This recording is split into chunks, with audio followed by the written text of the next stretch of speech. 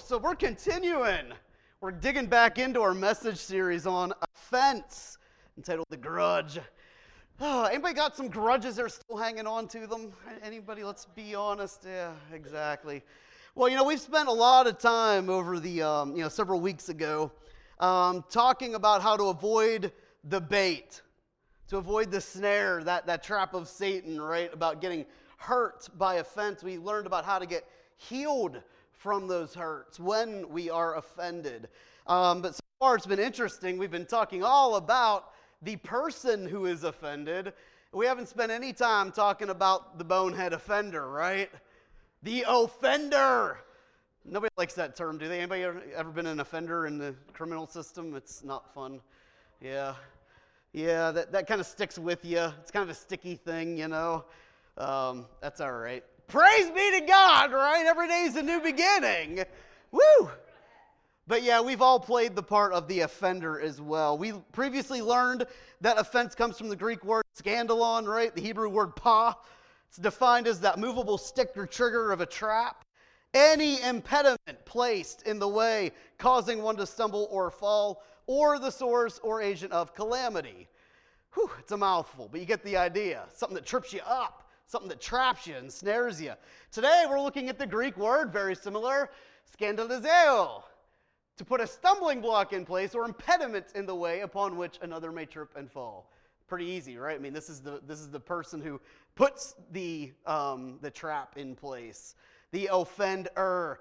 You know what always bothered me about the word impediment? Not only is it hard to say, but if you have a speech impediment, I pity you. Trying to explain to people that you have a speech impediment. Why couldn't it just be a speech, It's just so mean and cruel, Gosh. It's like giving a diabetic a donut and asking them to have low sugar, I mean, it doesn't happen. Poor speech impediment people. Get all the P's out. All right, so this can happen quite intentionally or completely accidentally, having no idea, right? And of course we know Satan is the master of deceit, right? He is. And at times he will use us. He will use us and we don't even realize it or know it.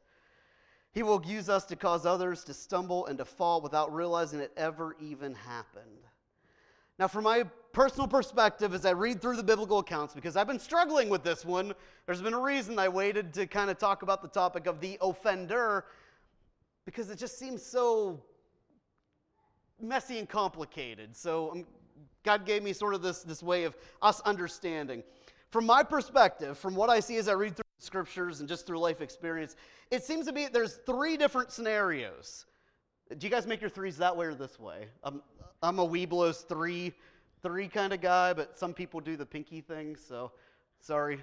I'm really dragging my feet to get here. I don't want to talk about the offender. In any case, three different scenarios where we can find ourselves offending others. The first step in figuring out how we as an offender need to respond to offense is discerning which of these three scenarios the offense occurred in. Either, first of all, we unknowingly offend someone. We accidentally cause them to stumble. First scenario, you had no idea it even happened, completely ignorant to the fact. Second, we maliciously offend someone intending to cause them to stumble and fall and get hurt. You did it because you knew their button and you just pushed that sucker as hard as you could, right? You maliciously offended somebody, causing them to stumble and fall and to get hurt. This is the whole millstone scenario, right, that we talked about at the beginning of this series. Sort of millstone hung around your neck, on the ocean floor. Then there's a third scenario. We purposefully offend someone to get their attention and to save them. This is the one that really was chirping me up, and because we'll talk about it here. But as for a way for us to better understand these from an emotional or spiritual perspective, let's first look at a physical, an analogy of how these three play out from a physical perspective. So first of all, you unknowingly, you got your foot out, you're hanging out in a chair, and then somebody walks up behind you and they trip over your foot. You didn't mean to trip them. You had no idea they were even there, but it happened, right? You totally accidentally, unintentionally. Okay, you caused them, however, to trip and to fall. Okay, so how would you respond if that happened? help them up, apologize, make sure they're all right. Exactly. All right. Second, we maliciously offend someone. You see your enemy, if you guys are into, anyways, obviously nobody is into, so I can tell that by the expressions on your face. So if you see that jerk coming towards you with their lunch tray and you're just like, ooh, they trip, they fall, they get their food all over their face, they're embarrassed in front of everybody, and you're like, yeah. How would you respond to that one? Yeah, we'll get to that one. That's the hard one. Then third, you see someone face buried in their phone walking along the sidewalk, right? Anybody ever see that happen in today's world? There's a car speeding by and they're about ready to walk out in front of them. So you run over and shove them out of the way to save them from getting hit by the car, right? I mean, how would you respond to that situation? Like, what were you thinking? Right? So these are very simple physical scenarios that make it a little easier to understand how a person can cause offense. You're an offender. Also what the intent and what the motive was. However, offense is rarely that cut and dry and black and white and understandable, right? Rarely is offense. When you're the offender, is it ever that clear?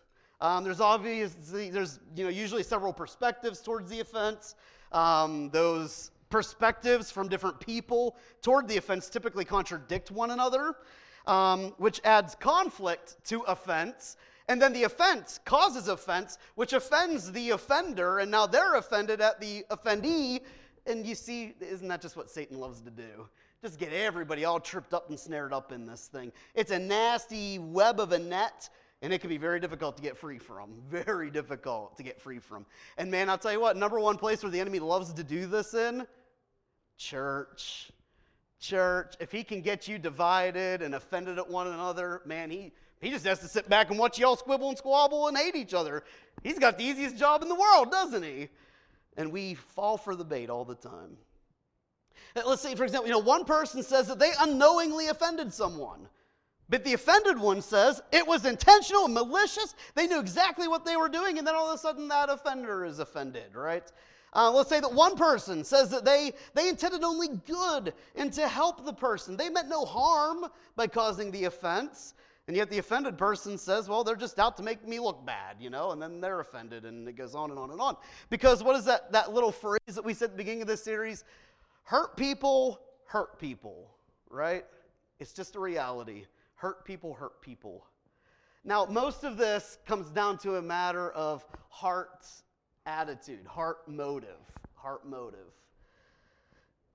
There's some truth that we all need to grab a hold of before we continue on into this lesson and teaching, or whatever you want to call it. Prophetic word, a word of warning, whatever it may be for you. There's only one whom truly knows and can reveal heart motives. And that's not even us. I don't even know my own heart motive. I think I know it, but we're going to look at a few scriptures here. We ourselves are not even fit to judge our own hearts in this matter. Only God himself knows and can reveal our heart motives. Proverbs chapter 16, verse 2. Sorry, it's probably a little hard to read from the back, But all a person's ways seem pure to them, but motives are weighed by who? The Lord. All your ways seem right and pure to you, right?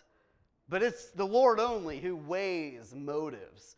In 1 Corinthians chapter 4, verse 3 through 5, Paul wrote and he said, I care very little if I'm judged by you. Right? Only God can judge me. That was a cool song in the 90s for those of you who didn't grow up in that era anyways. Yeah, care very little if I'm judged by you or by any human court. Indeed, I don't even judge myself. Paul said, I don't even judge myself. My conscience is clear, but that doesn't make me innocent. It's the Lord who judges me. Therefore, judge nothing before the appointed time.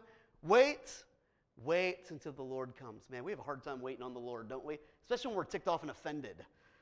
Especially when we get blamed for offending somebody. We want to justify ourselves and defend ourselves. And, we don't want to be wrong in anyone's eyes. Wait until the Lord comes. He will bring to light what is hidden in darkness and will expose the motives of the heart. Straight to the heart. All of this boils down to a heart motive of whether it's 1, 2, or 3. And you may think you did it innocently. You may think you did it trying to save the person, but there may actually be some malicious motives in your heart that you don't even know about. In fact, I'm going to skip ahead a little bit here. This is what Jeremiah 17:9 teaches us. The heart is deceitful above all things and is beyond cure. Who can understand it? Man, our hearts deceive us. We think we got nothing against the person, but really, only the Lord can test and know that. Because here's a deceitful thing about deceit. A person deceived is deceived. They don't know they're deceived, right? They don't know. If the deceived knew that they were deceived, then they would not, in fact, be deceived, right? They think their ways are pure. Their motives are pure. They don't know they're deceived. Their heart has deceived them. They think they're right. They think they've done no wrong. They truthfully think that their heart motives are pure and sincere. However, it may be very well that their hearts are deceived. And that is why, when we're accused of being the offender, we should always start by looking at ourselves. And not us looking at ourselves, asking God to look at ourselves. Go to the Psalm of David, Psalm 139, verse 23 to 24. David cried out and he said, "Search me, God, know my heart." Because he knew that's the source of all things of life, right? Know my heart. Test me. That's a bold prayer, isn't it? Asking God to test you. Allowing God to know my anxious thoughts. And then asking God to see if there's any offensive way within me. And then to lead me into the way everlasting. David knew how deceitful the heart can be. And so he first went to the Lord, asked the Lord to search him, to know him, look for any offensive way within him, test his heart, and then to lead him into the way everlasting. And that should be our prayer too. That's where it should start when we are accused of being the offender. When you have offended somebody, let the Lord search you, test your heart, and reveal that to you. Because Jesus is the only one involved who can truly make a right judgment. After all, our judgment could be very well obscured by a deceived heart, where we think we're right, but we're really not. We all have a far easier time seeing fault in others than we do in ourselves. We really do. It's just, part of the sin nature that we're still struggling to crucify here. We have an easier time seeing fault in other people than we do in our own selves. That's why Jesus warned us. Jesus warned us here in Matthew chapter 7. You're probably familiar with the very first 3 words of this, but you definitely need to go on in the rest of the chapter. Whenever we read the scriptures, you'll hear us say often, context is king. Yeah, Jesus is King of Kings and Lord of Lords, but context, it's a king when it comes to interpreting and understanding the scripture correctly. Matthew chapter 7, verse 1 through 5. Do not judge, or you too will be judged. For in the same way you judge others, you will be judged. And with the measure you use, it will be measured back to you. Why do you look at the speck of sawdust in your brother's eye and pay no attention to the plank in your own?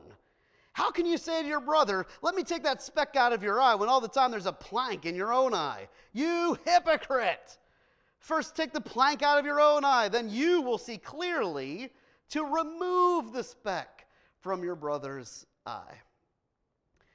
You see what Jesus' heart desire is here? He wants everybody to be healed and set free. He cares about your offense and your sin as much as your brother's offense and their sin. In fact, he wants to help you to help your brother. It's really hard. I don't know if you've ever had a plank in your eye. I've dealt with teeny tiny little splinters. I was using a grinder once and got a little bit of metal in the one part. Not fun at all. Ugh. Nate, when he was a tiny little guy, he cut his retina somehow, and it's just awful. Ugh. Can't imagine a plank. But think about that. You got this big old plank hanging out your eye. Here, let me get that sawdust, that little speck out. It's just awkward. No, get yourself taken care of first so you can help them. So the desire of Jesus is to get everyone involved free and healed and delivered. That's his desire.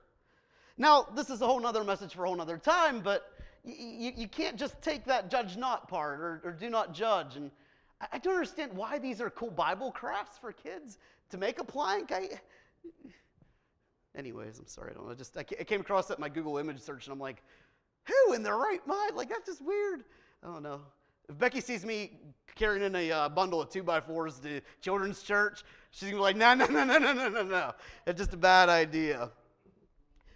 But Jesus goes on into this chapter to teach us how to make a right judgment by the fruits of people's lives. He actually warns us that there are wolves walking around in sheep's clothing, looking to devour us. Also in Matthew chapter 7. This single verse has been misused and mistaught, taken way out of context to mean something that Jesus never meant it to mean. He does not want you to be a person who walks through life never using your judgment, never making judgment calls. The heart of this is right. Don't condemn people, okay? You're not the judge and jury. Jesus alone is. Don't condemn people, but anyways, another message for another time. So, the reality is, regardless of how we became an offender, we start by letting God seek our own hearts and getting ourselves right before Him. If He reveals anything offensive within us, seek His forgiveness. Ask Him to forgive you. Then, regardless of whether you are guilty or innocent before the Lord, then we need to seek His wisdom in how to proceed. Remember how David's prayer ended? Lead me into the way everlasting. Like, help me to handle this in the right way.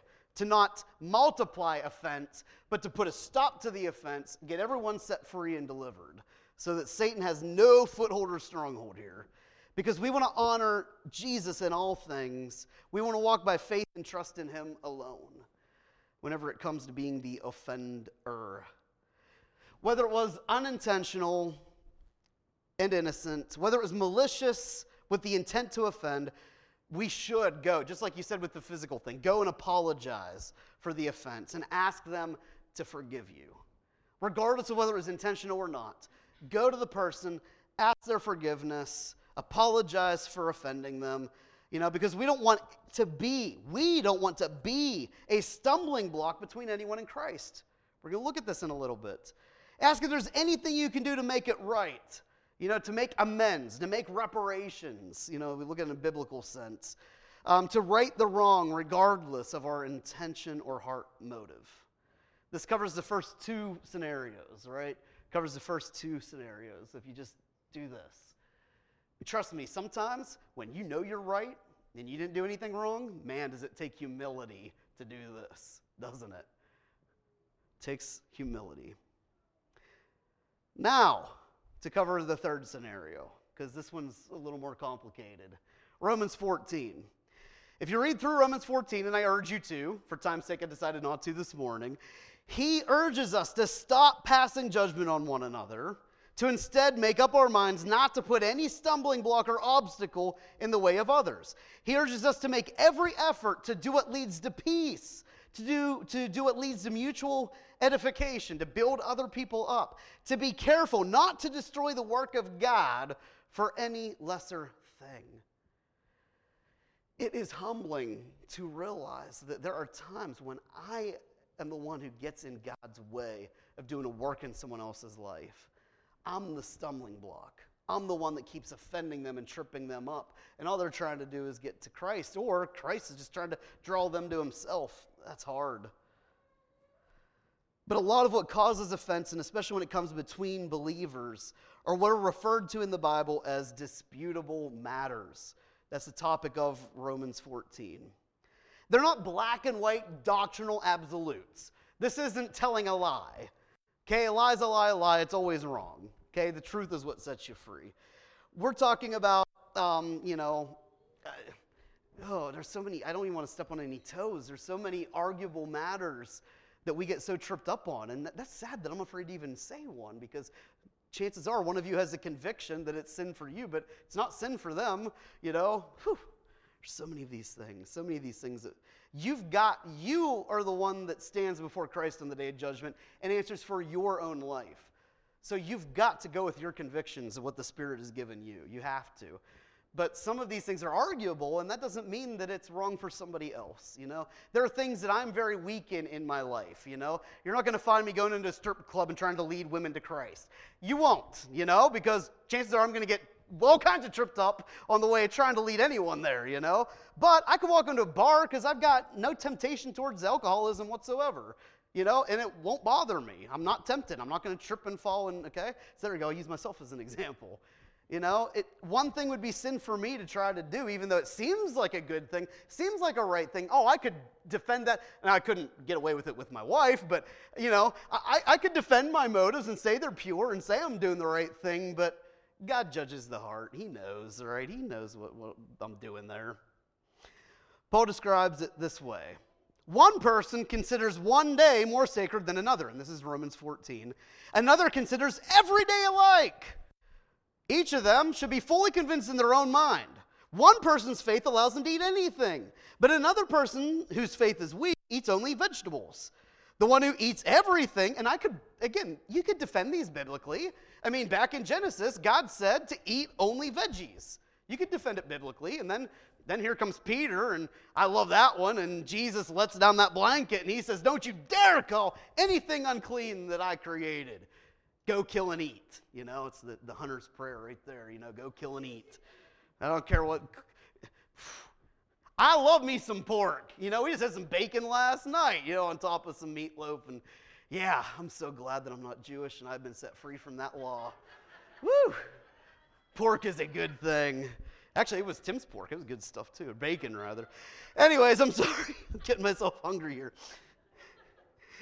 Paul said the one who eats everything must not treat with contempt the one who does not. And the one who does not eat everything must not judge the one who does, because God has accepted them both. Who are you to judge someone else's servant?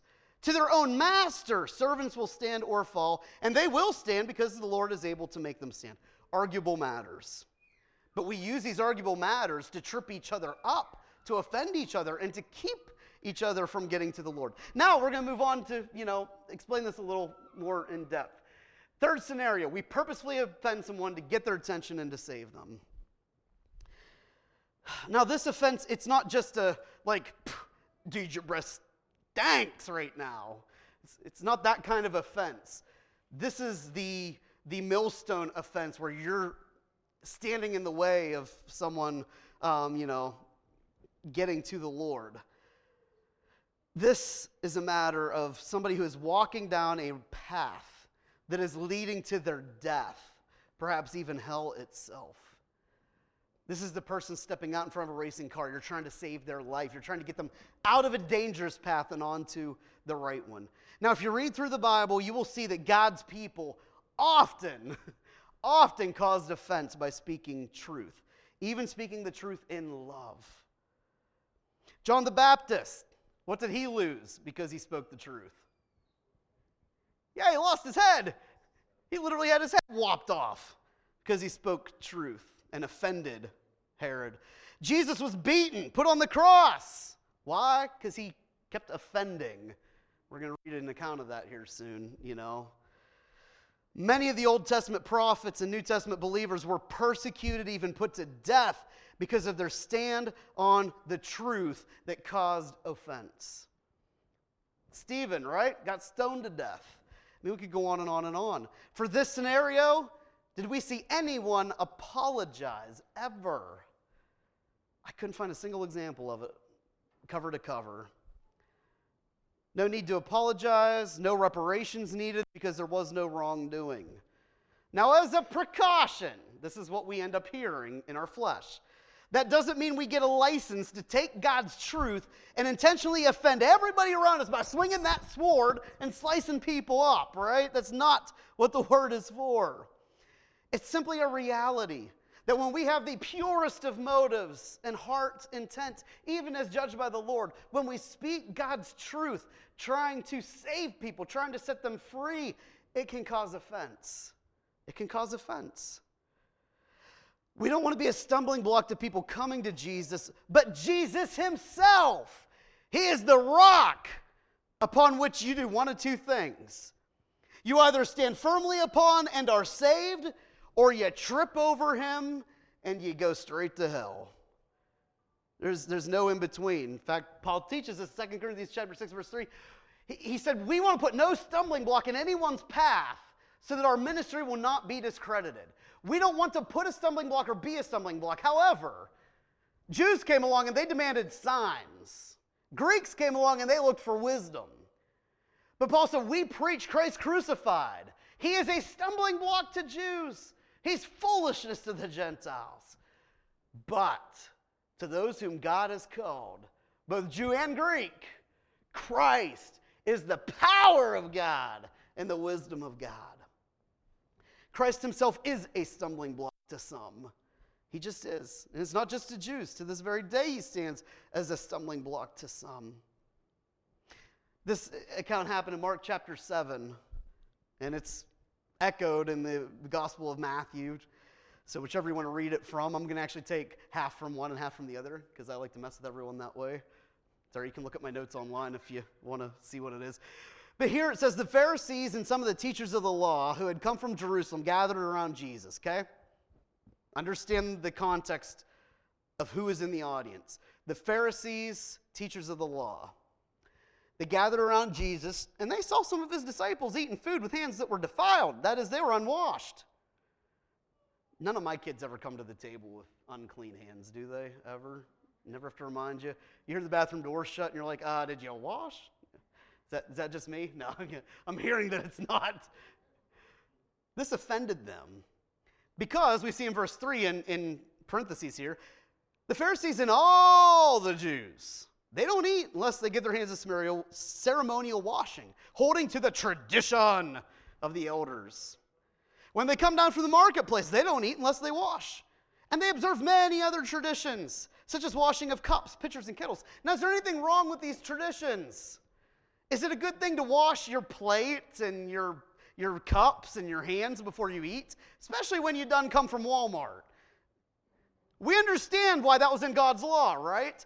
Because now we have microscopes. We see microbes, these little germs that cause sickness and illness and disease. We're aware of why God's law was good, right? There's nothing wrong with doing this. But do you see that word that keeps getting quoted? It was traditional to do this. All the Jews did it. Why? Because of tradition. West Shamokin's doing Fiddler on the Roof here in a few weeks. First weekend of May. March. First weekend of March. You're going to hear, they did a whole musical on traditions and the Jewish ways. So they were offended. Verse 5. So the Pharisees and teachers of the law asked Jesus, why don't your disciples live according to the tradition of the elders instead of eating their food with defiled hands? Jesus replied, Isaiah was right when he prophesied about you hypocrites. You'll see that Jesus intentionally offended them. He called them broods of vipers. He called them sons of hell. He said when you go out and you win over someone and make them your disciple, you make them twice the sons of hell that you are. He said when you speak your native language. Liar! He did. He did not mince words about this. He intentionally and purposefully offended them. He used terms that would offend them.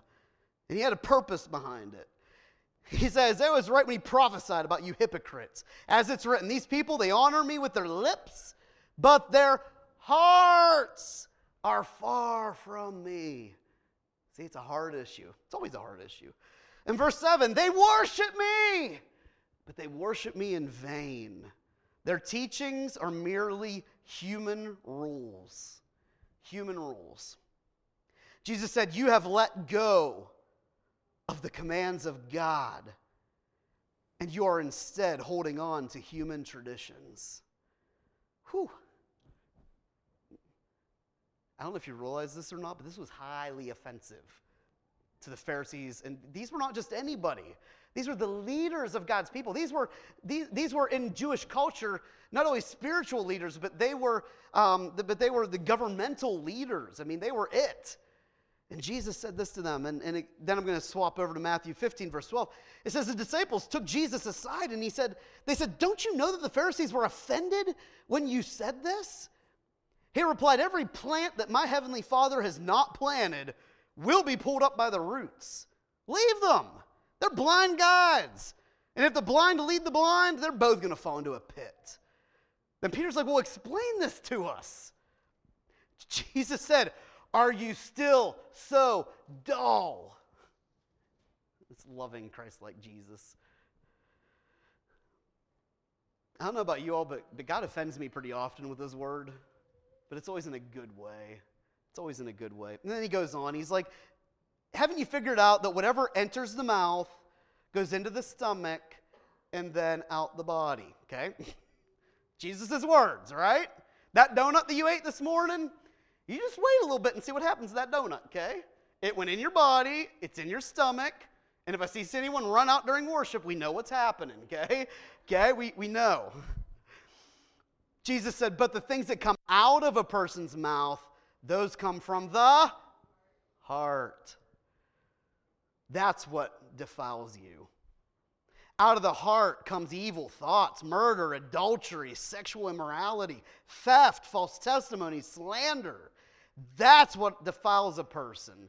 Eating with unwashed hands, that doesn't defile them. Not from a spiritual perspective. You may get sick, but you'll get over it. You'll get healed. It's what comes out the mouth that comes from the heart. Jesus offended the Pharisees and teachers of the law. He often did it. He never apologized, yet he was sinless. He never sinned when he did it. His offense was always the third scenario and never the first two. It was always to save people and not to harm them. Sometimes love hurts, but it hurts with the intent and the motive to build us up. The only time when Jesus responded positively to their offense was when it came to the temple tax. Okay, as a disclaimer. I found a spot. Tell me if you find a spot. Jesus responded to the offense of the people because they weren't paying the temple tax. And Jesus is like, well, I mean, does the guy's kid got to pay, really? And I'm the Son of God, but whatever. Jesus chose to do something he didn't have to do according to the law. He chose to pay the temple tax by sending Peter fishing, which is one of my favorite miracles. And every time I go to a fishing tournament, that's me. I'm like, Jesus, you did it for Peter, you do it for me. Let there be a tag. Let there be a tag, right? Caught the temple tax and he paid it so that he would not be a stumbling block because it was an arguable matter.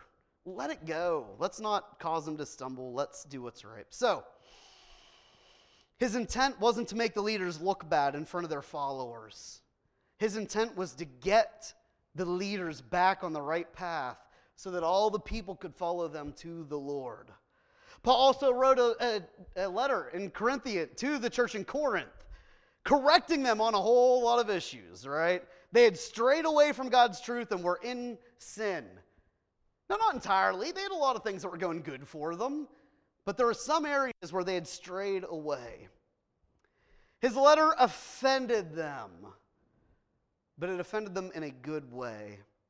He followed up that letter with another letter, and he wrote, even if I caused you sorrow by my letter, I don't regret it. I did regret it. I know my letter hurt you, but only for a little while. Now I'm happy. Not because you were made sad, but because your sorrow led you to repentance. You became sad as God intended, and so you weren't harmed in any way by us. You see the catch here? This is the heart, motive, and intent of this third scenario. I'm hurting you now. I'm offending you now. But I don't want it to cause you harm. I want it to build you up. I want it to lead to life so that you stop walking toward death. And that's why we got to go to God first when we're offended or when we're the offender. Because more often than not, God is trying to change us through offense. In verse 10, godly sorrow brings repentance that leads to salvation and leaves no regrets, right? No regret, I say. No regrets. None. But worldly sorrow brings death. See what this godly sorrow has produced in you? What earnestness, what eagerness to clear yourselves, what indignation, what alarm, what longing, what concern, what readiness to see justice done. At every point, you have proved yourselves to be innocent in this matter. So even though I wrote to you, it was neither on account of the one who did wrong, nor on the account of the injured party. Paul wasn't trying to prove one person wrong and another person right. He wanted everyone to get right. He said, rather that before God you could see for yourselves how devoted to him you truly are. And by all this we are encouraged.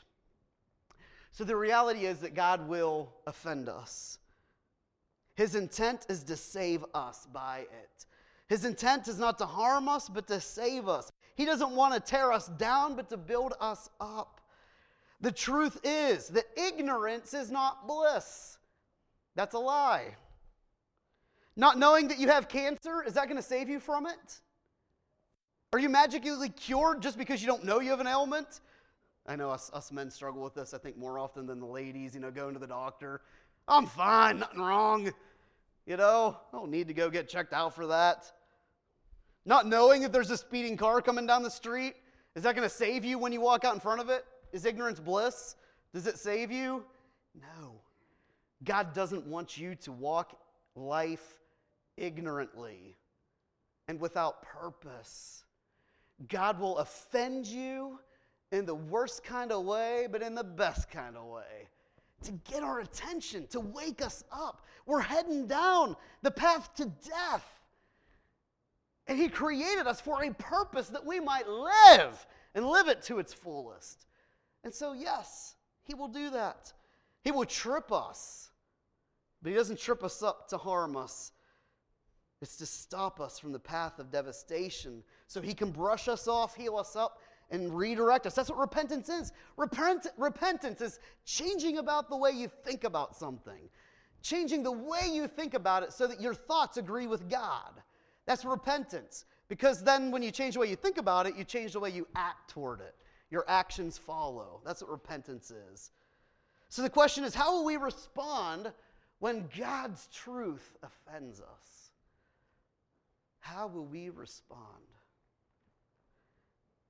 You see, we're so concerned in this world, in this culture, about offending some people. They're very easily offended, very sensitive. But we are called to be a people who are first and foremost concerned about offending God. Offending God than offending man. Living our lives by his word and his truth. Think about Paul's letter and how we will respond.